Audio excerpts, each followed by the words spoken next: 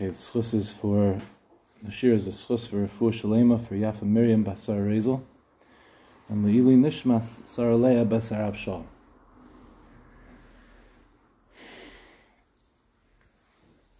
It's a wonderful thing to be here on Yud Tes Kislev, to share a little bit more of Chassidish Torah that we've been learning together for a couple of months now. The question is asked, what is Chassidus? And we could ask, as part of that, why has Chassidus become so popular today? Why is it that everyone is running towards it? And tonight after this, I'm speaking in Shalvim, Yud Tes Kislev Farbrengen starting at 10 o'clock at night. In Mevaseret they have a Yud Tes Kislev Farbrengen tonight. In YU I saw they had last night hundreds of guys getting together. When did this happen? And why did that happen? Rosh Yeshiva of Mevaseret today, he said to me, 20 years ago nobody knew about Yud Tes Kislev. I said, it's not exactly correct, but it's true that the hafatzah, the spreading out of Yud Tes Kislev is a fascinating thing, and befrat that it's come to our community in such a beautiful way that people are so thirsty for it. The Alter Rebbe said in the name of the Maggid said in the name of the Baal Shem Tov, that Chassidus finds that which is broken and shows that it's really healed, finds the light in the darkness. And tonight, to share a little bit of that type of Torah. We all know that Yoshua ben Nun, when it came time to go into Eretz Yisrael, he acted like Moshe Rabbeinu. And he sent spies into the land of Eretz Yisrael. And when the spies came into Eretz Yisrael, they had a mission to take the pulse of what was happening in Eretz Yisrael and Canaan at that time. And so who does one go to if they want to get a pulse of what's happening in the land? So you go to the local innkeeper, the person who everyone is coming through their doors. It was the town square of old. A person like that would really know what's happening in the land. There was an innkeeper whose name was Rachav. Rachav was a Zaina. The simple explanation of the word Zaina is from Lashon Mezonos. She was an innkeeper. Everyone came through her place. But of course we know that Chazal say that Rachav was not only a Zona in the sense of the fact that she was an innkeeper, but she was a woman of the night. She was a harlot. Why go to her? Because if anybody's going to know the inner thoughts of what's happening in people, inside people's heads, it's going to be Rachav. Not only does everyone come into her inn, but she has an intimate understanding of everybody who is there. So these spies come, Kalev and Pinchas, they come to Rachav's house, and we know that the Melech hears that they're there. And so the Melech comes, and he says, hand over these two spies. She says, what spies? I don't know what you're talking about. Where were they hiding? So in Rachav's business, sometimes men don't want to be seen. So what do? So Rachav had flax plants upstairs on the roof of her building. And the men would go hide under these flax plants. And then, when they were ready to escape, they would go out the window and they would go down the rope. The rope outside of Rachav's window went outside of Yericho. It was like a rope outside of the city itself. And so, people, what they would do is they would leave the city, and then they would come in through the city gates. And if you're entering through the city gates, obviously you weren't with Rachav. So it was a perfect way that she had to hide these men. So when the king came for Kalev and Pinchas, she said, I don't know what you're talking about. She hid them underneath these flax plants, and she let them out through the window, and they went down the rope. And in this way, they were spared. Rachav made one deal with them. She said, you know that the whole country is terrified that you're coming. Spare me. When you come, spare my family. We all know the story that she tied the red string around her building so that they would know to spare Rachav. And in this way, Rachav survived. The Gemara in Zvachim tells us that Rachav was a Zaina from the time she was 10 years old. Sometimes I think we think to ourselves like, yeah, in olden times, people were older when they were younger. But I think even in those days, 10 years old was very young to be a Zaina. Rachel was a Zaina for 40 years, Chazal say. From the time she was 10 years old to the time she was 50 years old, Rachel was a Zaina. And she was a beautiful woman. The Gemara in Megillah tells us that she was among the 4 most beautiful women in the entire world. Esther HaMalka, Abigail, who was the wife of David HaMelech, Rachav, and Sarah Imenu were the 4 most beautiful women in the entire world. So she was quite beautiful. But still she had I don't know how to say this nicely, an illustrious career of being a Zaina. 40 years is a long time to be a Zaina. The Gemara in Zvachim tells us that Rachav did tshuva. Ultimately, we know that who did Rachav marry? She married Yoshua. Rachav married Yoshua. She married the Moshe Rabbeinu of her time. So Rachav said, the Gemara says that she sinned through 3 items, through the flax, through the window, and through the rope. And in the same way that she sinned through those 3 items, she also is going to do tshuva through those 3 items, through the flax, the window, and the rope. Who ultimately comes out of Rachav? First of all, we know already that Rachav and Yoshua's children married Kohanim, so they were clearly accepted within Klal Yisrael.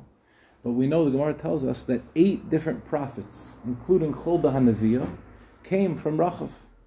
Rachav was so beautiful, the Gemara says that if you said her name twice, it would cause a man to sin if he saw her. She was so beautiful that even saying her name would bring a person to a state of Aveira.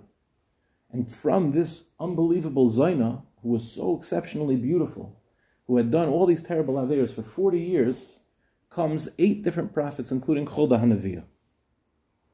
In fact, the Medrash in Tanna Devei Eliyahu says that you see from Rachav that tshuva is greater than tefillah. How do you know? Because Moshe Rabbeinu davened to be allowed into Eretz Yisrael, and he wasn't allowed in, and Rachav did tshuva, and her tshuva was niskabel. So what's the pshat in Rachav? How did she end up marrying Yoshua? Could you imagine the scandal today on Yeshiva World News?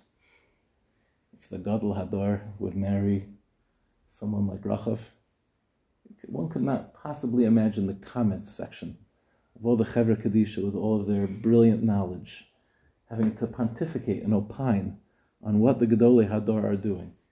One imagines that even back then, as they're entering into Eretz Yisrael, Pashtus, I'm sure they didn't do this, but maybe Jews, Friday night after the men go to shul and the women are sitting there and they're in the park with all the little kids. I'm sure that's the way it was even back in the day in Eretz Yisrael. I'm sure they were all whispering, going, "Do you hear that Yoshua married Rachav? How could it be? Pas nisht." And yet, Yoshua marries Rachav. And then the second question is, what's the pshat in the flax, the window, and the rope? It seemed to be tangential. The ikar aveira that she did was in the bedroom. The getting the guys out, that doesn't seem to be the big aveira. So somehow this part becomes central to the story. I'll share with you a Maral. The Maral, when you hear this Maral, you have to hear it not just as the Maral says it, but the psychological underpinnings that the Maral is teaching us. So I'll say it outside first, and then I'll say the Maral, what he says. At the core of every one of our Aveiros, at the core of every aspect of our being that's not aligned with HaKadosh Baruch Hu, that's not oriented for success, is deep feelings of loneliness that we don't want to process.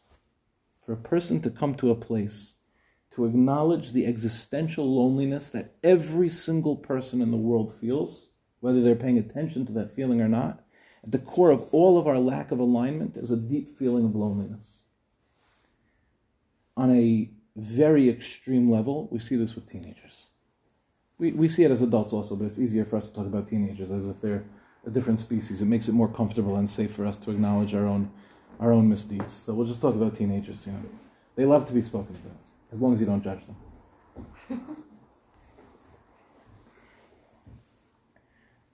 Why does a teenager behave the way they do? In 9th grade, a little girl, and I've had 4 of them so far, they come to school and they go through this, in Eretz Yisrael they call them chetnikim. Right? We were big 8th graders, remember? Remember when you were in 7th grade and you were saying, when I'm in 8th grade, I'm going to rule the school? I remember that was the sprach when I was in 8th grade. We're going to rule the school. We run the school. So you go from being running the school to a freshie. Fresh meat. I know there's no bullying today, but back in the 90s there was bullying. It was okay back then. It wasn't okay, but it was okay. Yeah? You're fresh meat. You're a freshman. And all of a sudden you're trying to find yourself in a world where you've lost yourself just like a moment ago. Like, for example, all these new girls from all these new schools, and how do I fit? Do you remember this? Unless you went straight shot to the same place and everybody was there, but I doubt anybody did that. And all of a sudden you have the girls from this school and that school, and you're trying to figure out exactly where you are. I can't tell you how many hours of conversations I've had with my daughters. It's dozens for sure. Who are my friends? This is a big deal. Who you sit with outside during hafsakah is a very big deal, because it defines like your entire trajectory. Are you with these girls? Are you with those girls? I was with those girls in 8th grade. Now I left them, but they're talking about me, and I don't feel comfortable. It's an amazing crisis of loneliness, and you see it. And there's a struggle for this, who am I? So we work it out at some point along the way, but more or less what high school kids do is they trade authenticity for connectivity. Because of their loneliness, they put on an act to be somebody that they're not in order to be accepted by others. Which is, of course, the paradox of if I'm not who I actually am, I can't be accepted by anybody else, because who am I? Where does it come from that people do that? It comes from a deep sense of loneliness.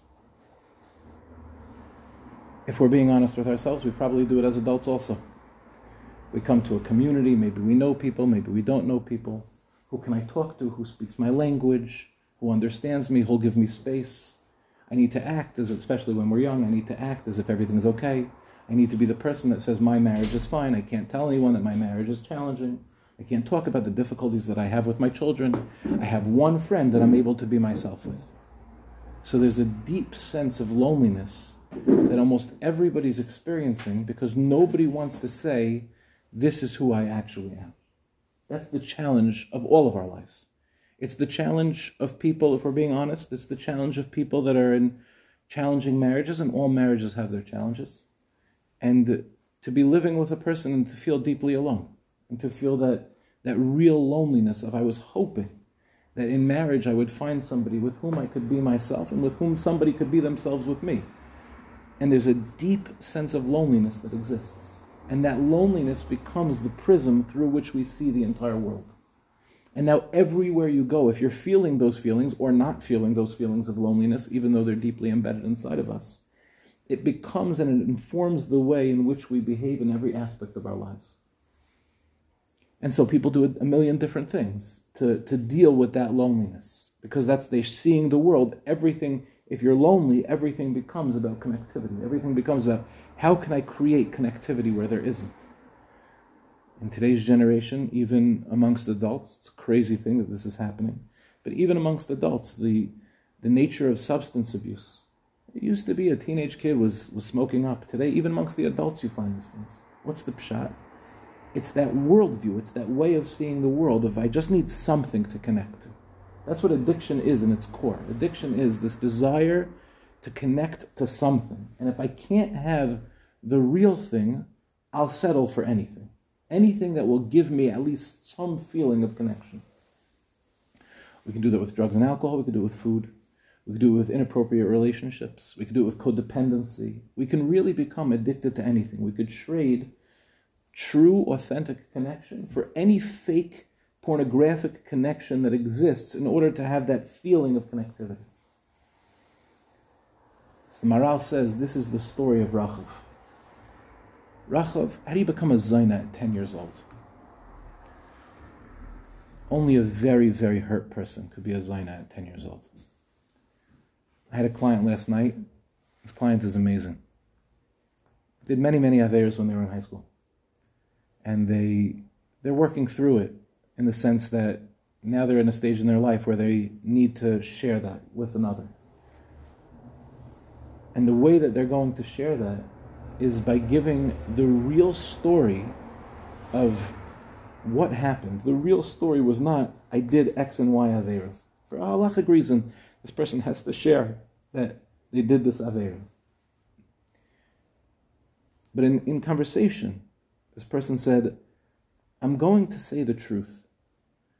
I had a traumatic childhood. I was abused by my siblings, physically, sexually. And the things that I did were this misguided attempt to numb my pain and connect to anything. And I'm going to give context to this. These Aveiras that I did, they were not things that brought me any sense of pleasure. They were things that were an attempt, lechalutin, in every sense of the word. It was just an attempt to connect to something. And I'm hopeful, this person said, I'm so hopeful that this person, not that they'll say, okay, it doesn't bother me. I'm hopeful that they'll see my story and say, it's okay to have been you. That this could be a part of your story and you could be lovable and acceptable despite what you did, because what you did, you didn't do because you were bad. You did what you did because you were in a tremendous amount of pain. And I was, as this person was telling me this, I was on the verge of tears. Because when you hear somebody speak like that, somebody who's clearly gone, you can only speak like that if you've gone to therapy. There's no way, no person has that language without going to therapy. And here's a person that's no longer treating themselves with that hatred and that anger, that inner critic that so many of us speak to ourselves with. I'm a bad person because I did X. It's not true. Every single Aveira that we did is no different than the Aveiras that this client did. It's just that this client did it over here. Because of the extreme pain that they were in, they did extreme Aveiras of connection. And we also do Aveiras also because of a lack of connection, also because of that need for connection, that need for, not just connection, that need for belonging that exists in every one of us. Rachav didn't become a Zaina because she was a bad person. Rachav became a Zaina because she was a hurt child. And from a very, very young age, as a 10-year-old, she sought the company of others. She sought the company of others on a chitzonius level by opening up an inn. There are people that provide for other people, not because they authentically want to give from a deep place of self, because if I give, it's an expression of me, but the opposite. They give because if I can feed you, then maybe I'll be enough. I think probably some people in the room know what I'm talking about. It's not a simple thing to be able to give, especially the wives of our community that are giving so exceptionally. And we are, Baruch Hashem, a community of unbelievable chesed. But sometimes in our chesed, there's a deep sense of resentment. Sometimes we do for another and we're like, I have nothing left to give. And it's like, it no longer becomes this act that fulfills us. It's something that's draining to us. And the reason that it's coming from that place is because it's a need that I have to give to another, because if I give to another, then I'm enough. As opposed to I am enough so I can give to another. This was Rachav. On a chitzonius level, she opened up an inn. If everybody will come and I can feed everybody and make them feel good about themselves, then I can be enough. That's a hurt child speaking. And on a pneumius level, what she was doing in the bedroom, that was also an inappropriate connection that existed. That was her attempt to try to satisfy her own loneliness by connecting to something that wasn't really hers. And she was in such extreme pain that she did it for 40 years. And yes, she had the beauty to pull it off, but that beauty wasn't something that she was proud of. It wasn't something that she said, I'm beautiful, and I embrace that beauty because it's godly. For her, her beauty was a tool that she could potentially use to ameliorate some of that loneliness. Maral says this is what it means, flax. Flax, like the Kohen Gadol wears big day bad. Bad means garments of flax. Bad also means loneliness, like bidud, like we were all in bidud a couple years ago. Like Yerushalayim is Echa Yashva Badad. How could Yerushalayim be in this state of loneliness? Yerushalayim, which is the ultimate place of connection, how Echa Yashva Badad? How could it be in the state of loneliness? But that was the loneliness that Rachav felt, the flax. And therefore she also had the flax, she also had a window. A window is how you see out into the world. A window is how you engage. It's the lenses through which you see when you look out into the world. So Rachav in her whole life, whenever she was looking out the window, all she saw was maybe this will be a place of connection. Maybe then I could be enough. Maybe then I could satisfy myself. But of course, it doesn't work like that. And then the rope, as we know, the rope is what we do to connect. That's what a rope always does. You tie a rope around something, it connects yourself to it. I was walking with my Talmidim to the Yud Tes Kislev sale yesterday. Baruch Hashem, there's about 20 boys in the shir, and we were walking from the Tachana Merkazi to Binyanei Ha'uma, and we were all walking together. And the boy said, "Rebbe, we should have a rope." When you're like walking as a kid through the halls of your school. He said we should have brought a rope so that we could walk. It's such a mevaser thing to say. We should have had a rope so that we could all hold on to the rope walking together. And then I didn't have this when I was growing up. We had finger on the wall. I guess they got younger, they got ropes. So the boy said, I call the triangle. The triangle rope was apparently the best thing to hold on to because it was the easiest to hold on to. So they were all like joking, I hold the rope. I was thinking to myself, there's something very beautiful about this idea that we all hold the rope. The rope is a place of iskashus. The rope is a place of connection. That's what we do. What does Rachav mean when she says, it's dafka through the flax, it's through the window, it's through the rope that I'm going to do tshuva? Rachav didn't need to talk about her bedroom, because that wasn't the Aveira. When Kalev and Pinchas came, the impact of those tzaddikim, the impact of Klal Yisrael standing on the verge of Yericho, and that she knew that MS is coming, it had such a purifying impact that Rachav now, after 40 years of pain, after 40 years of torture, of being a Zaina, she finally realized it's not about the Aveira. It's about all that drove me to the Aveira. For Rachav to pay attention to the Aveira, for Rachav to say, I'm going to do tshuva with the things that happened in my bedroom, be a mistake. That wasn't Rachav. Rachav was about the flax, she was about the window, she was about the rope. What happened in the bedroom was tangential. It wasn't her. Memela, we understand what the Gemara means when it says that Rachav will do tshuva exactly through these things. As we look back on our own loneliness, it becomes apparent to us that our loneliness is not only the portal to all of the disconnect that we have in our life, but it's actually the portal to all the authentic connection that we have in our life. Lamashal. I don't know if you've ever had the opportunity to meet an alcoholic or drug addict who's walked through the 12 steps. The single most spiritual, deeply connected people I've ever met in my entire life went through Gehenna in order to get there. And it turns out, and they'll tell you, that the reason they drank and the reason that they smoked or did whatever drugs they were doing is because of their spiritual sensitivity. Carl Jung, the famous psychologist, once said about addicts that addicts are human beings writ large. That most of us are not sensitive enough to the spiritual void that exists in this world. An addict is somebody who is so deeply aware of spirituality in this world that a failure to be spiritual, that void of spirituality, they call it a God-sized hole. They're trying to fill a God-sized hole with all of these substances.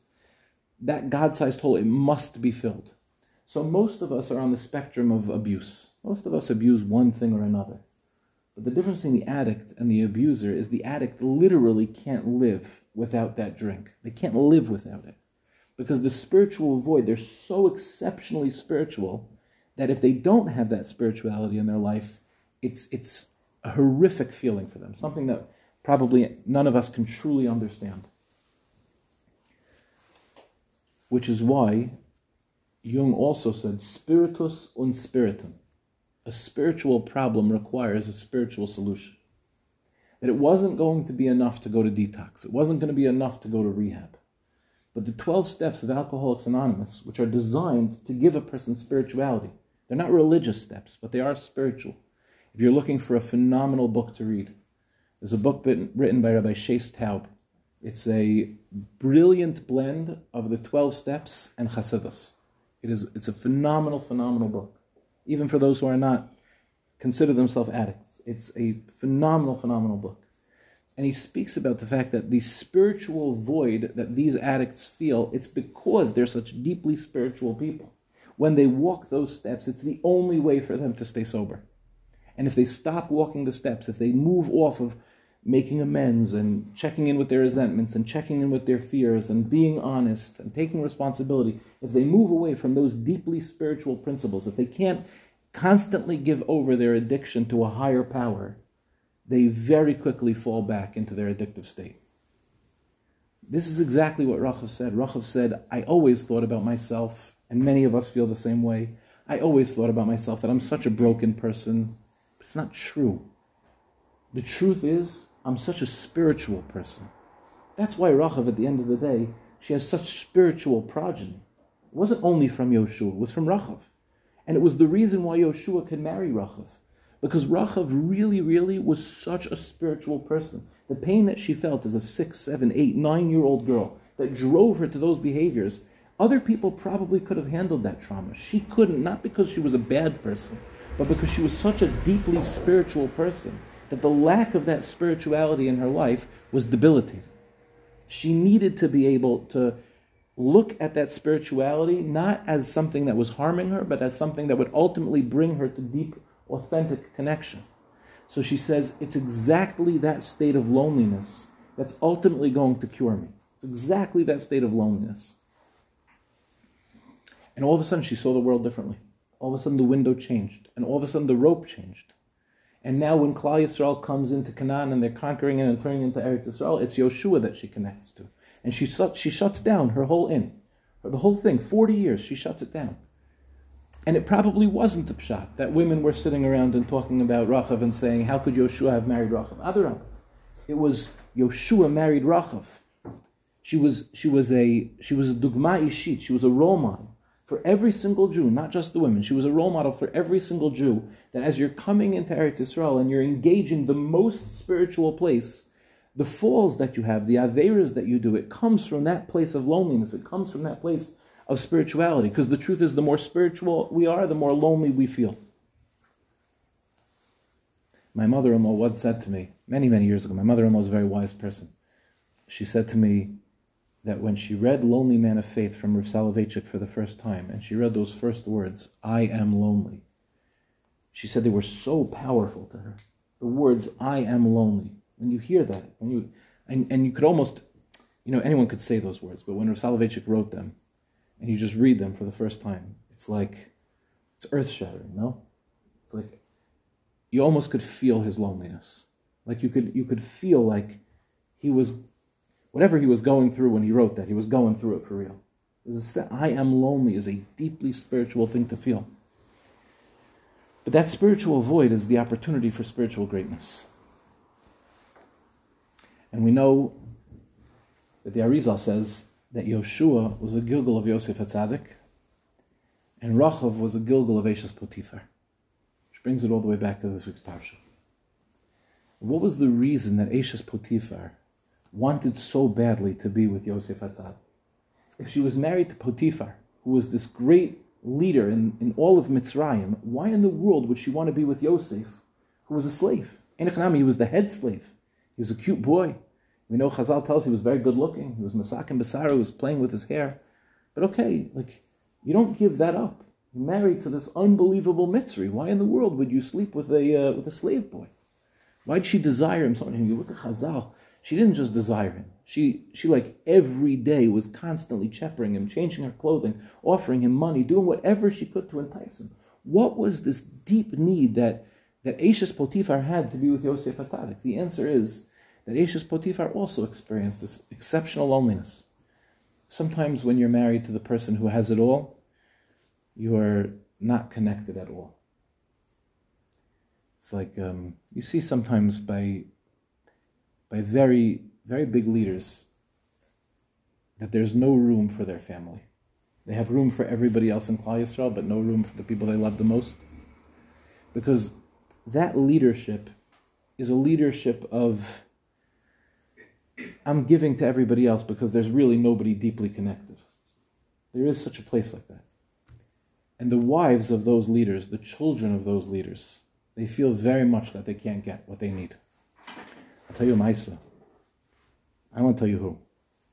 But there was a Gadol Hador of the last generation. And when I say Gadol Hador, I mean like one of the Gadol Hador. Like a person that if I said their name, you would all be like, yeah. His daughter is a Rebbitzin. A chaver of mine went to this Rebbitzin. She's the Rebbitzin in his community. And he was schmoozing with her many, many years ago, when he was much younger. The story goes back 25 years. And he asked her, what was it like to be the daughter of the Gadol Hador? You know, it's a cool question. What's it like to grow up in the Kanievsky home, in the Feinstein home, in the Cutler home? What's it like? So she said, we always came second. So my friend was shocked to hear that. You know, that's not usually what you hear. You always hear like, no, my father always prioritized his family. She said, we always came second.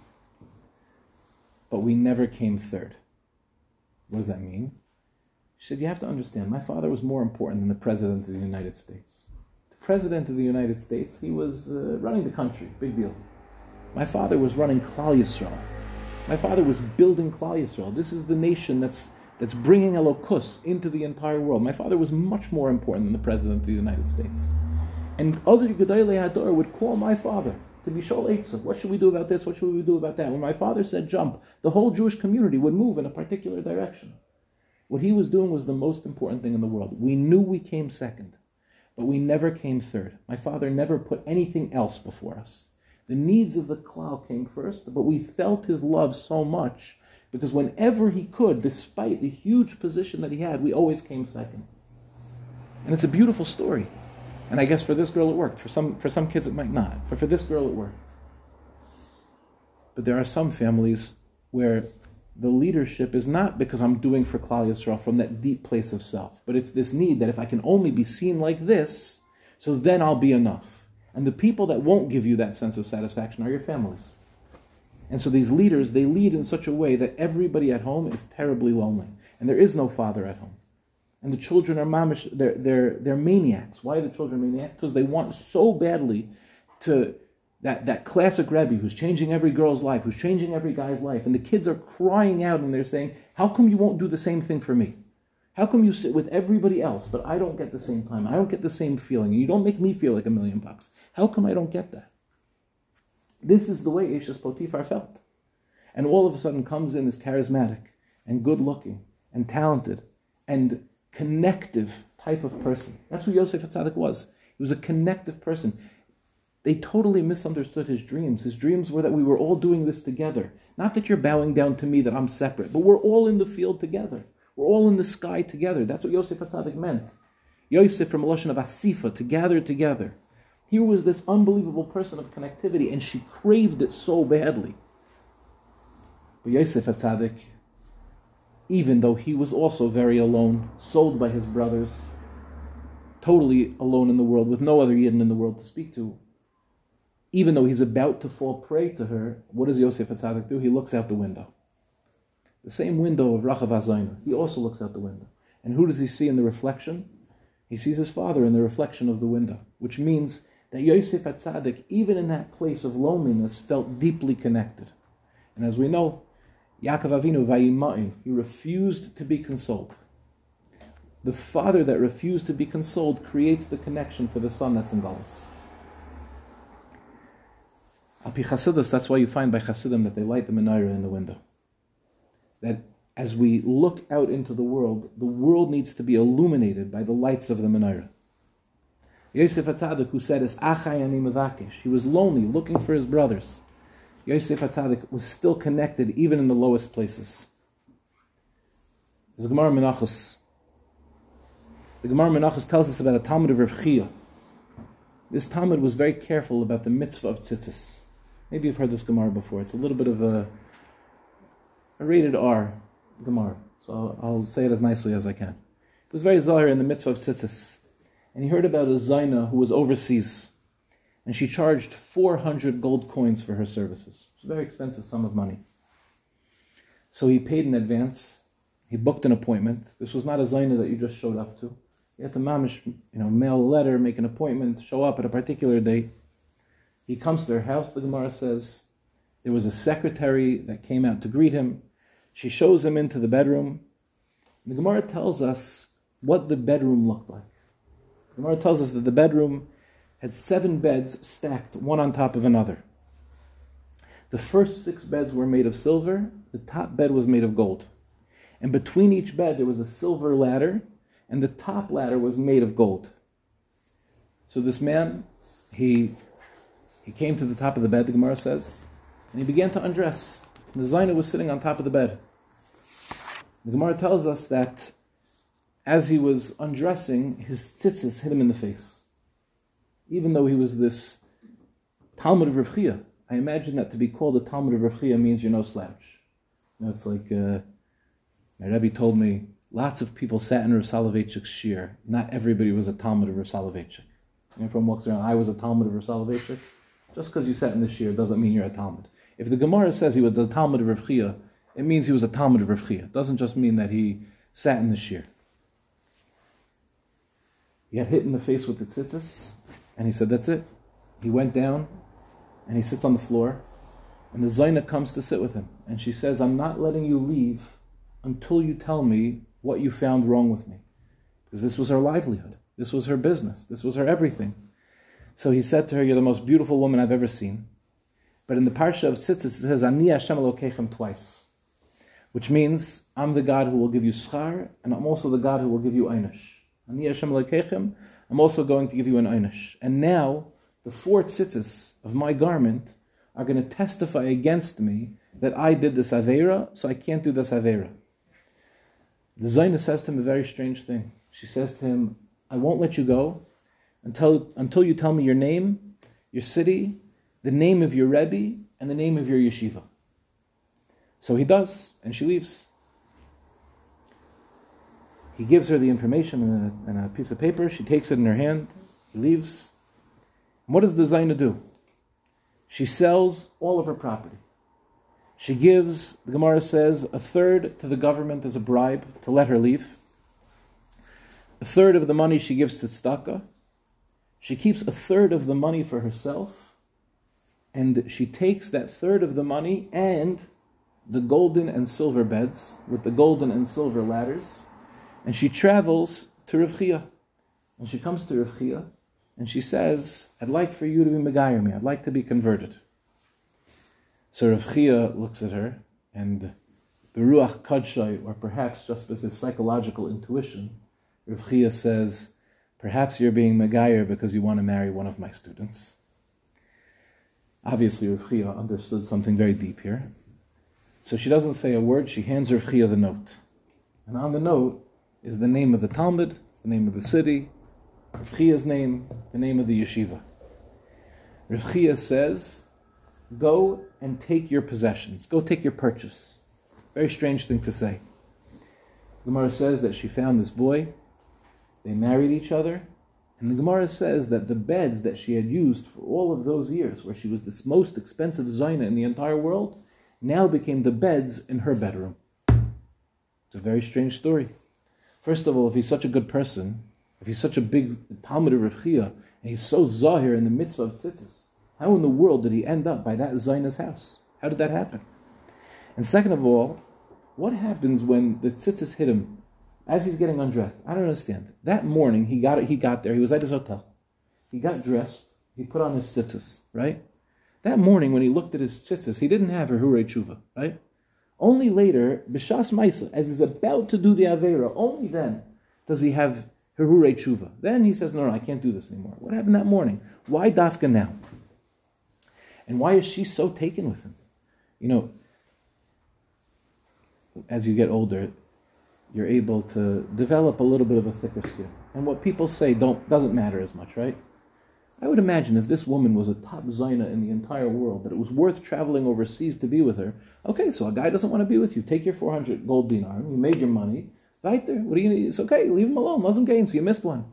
She's so deeply connected to him that she needs to travel all the way to Rav Chia, all the way overseas to marry this person. And then, of course, there's the famous question, which is, get new beds. I remember when I was newly married, we were in Kailal and we couldn't afford very much. So I went on Craigslist in America, and I found beds for sale. Looking back on it, I was like, I'm older now, so I didn't realize what. And back then, I didn't know what money was. I thought like $100 was a lot of money. I thought $500 was a lot of money. You get older, you realize $500 is like a nickel. Money flies out of this place so fast. And now my daughter is engaged. I think my bank account sprung a leak. I see that the numbers just dwindle so fast. It's Hashem Bayu. It's a good reason to have your bank account dwindle. But okay. Get new beds. The schlep, first of all, it must have been a schlep. To take golden and silver beds on a boat across the ocean, very heavy. She had to pay a lot of money. And wasn't it mistama uncomfortable for this Talmud of Rechia that she married? Like, you come into your bedroom every day and you see your wife, who was a former Zaina, and her wares. Get new beds, get new sheets. What are you bringing that into the marital bedroom for? So the Arizal says that just like Yoshua was a Gilgal of Yosef HaTzadik, this Talmud of Rechia was also the Nitzotz of Yosef HaTzadik. And if you look at the story come out, it's exactly the same. Yosef HaTzadik ended up in the house of Eshes Potifar because that was where the Hashkacha put him. Just like Rav Chia's Talmud, he found himself drawn to this Zaina. He had no idea why. And in the morning when he woke up and he put on tzitzis, he was in such a trance. He had no idea how he ended up there. He was in such a trance that he just made his way there. Until he got there. And all of a sudden he's up on the beds, and all of a sudden he's like, wait a second, what am I doing here? How did I come to be in this place? What was I hoping for? What was I searching for? And now the tzitzis hit him in the face. Just like Yosef HaTzadik. We know the Gemara tells us, we don't really teach this Gemara to children very often. We always say Yosef HaTzadik was about to do the Aveira and then he stopped himself. But it's not true. If you look at the Gemara in Sota makes it very clear that Yosef HaTzadik didn't stop himself from doing the Aveira. He stopped himself at the very, very, very last moment before a person completes the Aveira, is when he mamish stopped himself. But up until then, he was mamish, he was in the throes of the Aveira before he saw Yaakov Avinu's face in the window. Just like Yaakov Avinu's face all of a sudden shocked Yosef out of his doldrums, it shocked this nitzotz of Yosef HaTzadik also. And that same loneliness that Eshes Potifar felt was the loneliness of this Zaina. And when she felt the connectivity to this Yosef HaTzadik, when you find that authentic connectivity, you'll travel anywhere for it. When you taste what it means, belonging, it's the greatest feeling in the world to be honest and to be accepted, no? Is there any greater feeling than to be yourself and for somebody to say, I see you with kindness and compassion and I see your story for what it truly is? If you have an hour, nobody in this room has an hour. I know that nobody in this room has an hour. I know that our lives are very, very busy, but people have an hour. Mipam lapam, you find yourself in the car. Go on Meaningful Minute on the podcast and listen to the podcast with Dr. Kivi Perlman. Dr. Kivi Perlman, one of my old friends. Today he's a therapist. He is one of the most heartzig people you will ever meet in your entire life. He talks about how he just sits with his clients and accepts them as they are. To listen to him is to understand what belonging means. I called him up after the podcast and I said to him, Kivi, I want you to know, what you described, that feeling of belonging, I feel so happy for your clients in that room. Because your clients in that room, they're not just talking to a therapist, they're able to discover themselves in a completely non-judgmental environment where they're able to be whoever they are, with all of their pain, with all of their trauma, with all of their story, and feel deeply connected. And he said, yeah, that's what he does. That's the gift that he's able to give people, because that's the gift that people gave to him. So once this nitzotz of Eshes Potifar, this nitzotz of Rachav, the same Zaina, she keeps coming back in the same way. Once that nitzotz discovers what true belonging means, she's never going to let it go. But she says, just like Rachav, I'm not embarrassed of these beds. I'm not embarrassed of the flax. I'm not embarrassed of the window. I'm not embarrassed of the rope. I'm not embarrassed of any of it. I bring it with me because it's the person that I am. That same desire for connection and that same desire for loneliness, it's all one. It's not two separate desires. The desire, the loneliness that I had my entire life, it drove me to this place, but it's the same place that brings me to that place of connection. That's why when she shows up to Rav Chia says, go and take your purchase. What purchase? the purchase that Potiphar made all those years ago of Yosef HaTzadik. The money that you spent back then, now it belongs to you. You were waiting all these thousands of years for Yosef HaTzadik to come back. Now is the time for that connection to be created.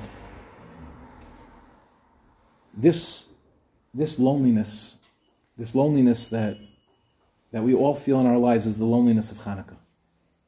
That's why it says that the Yevonim said, Kisfu lachem al keren ashor she'ein lechem chelek be'elokei Yisrael, right on the horn of an ox, that you have no connection to the God of Israel.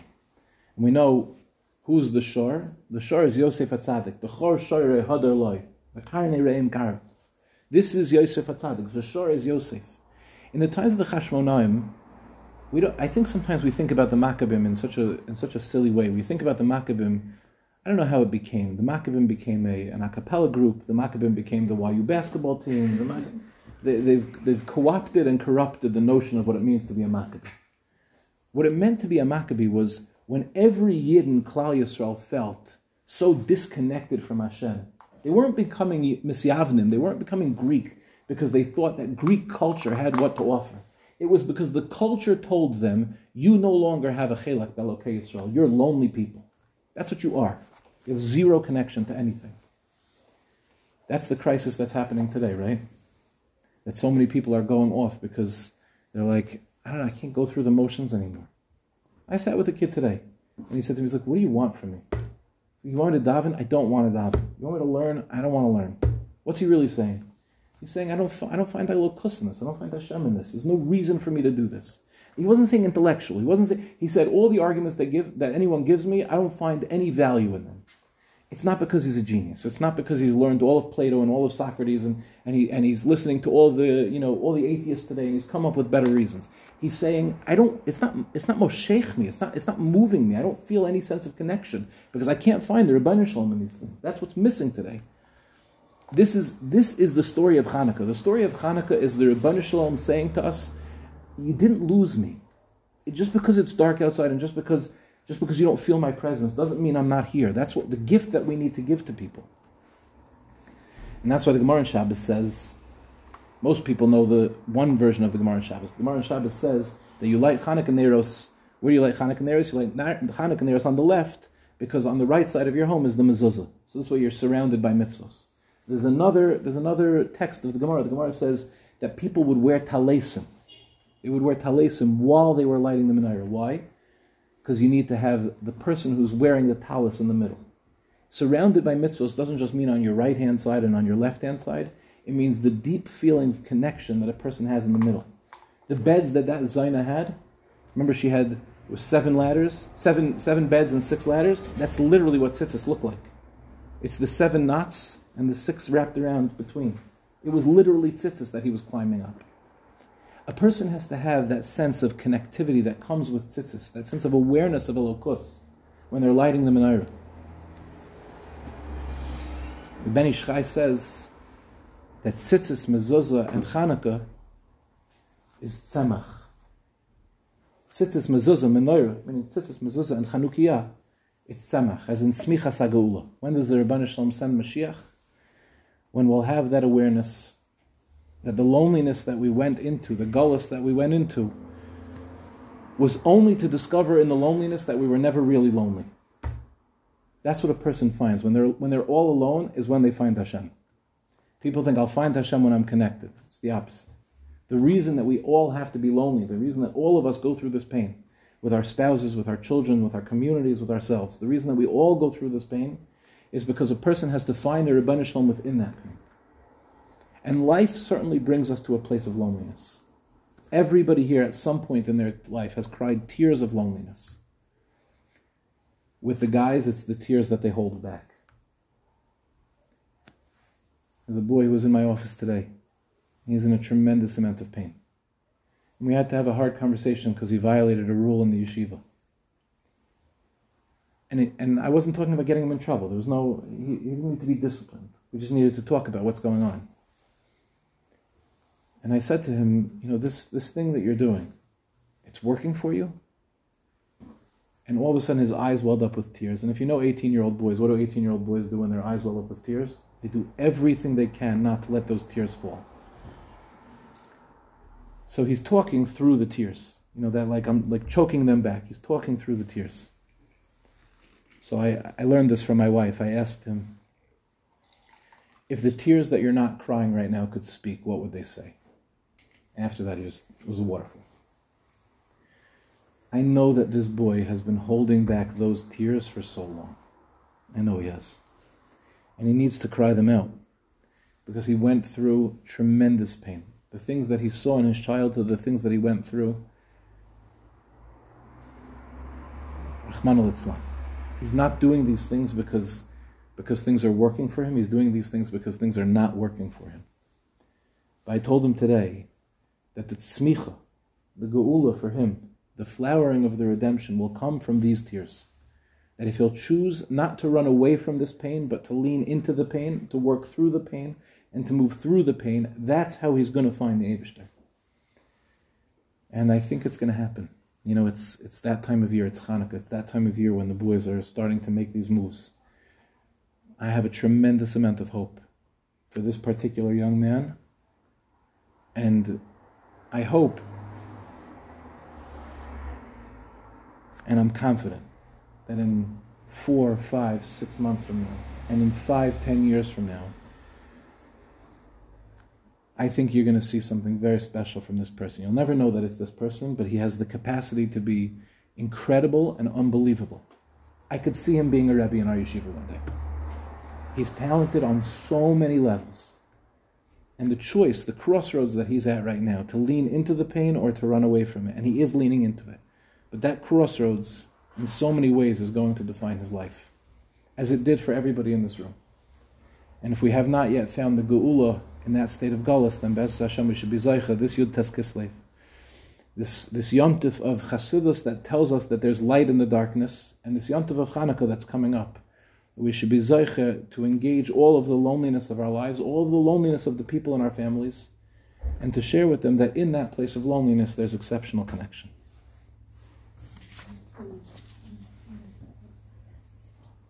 Thank you.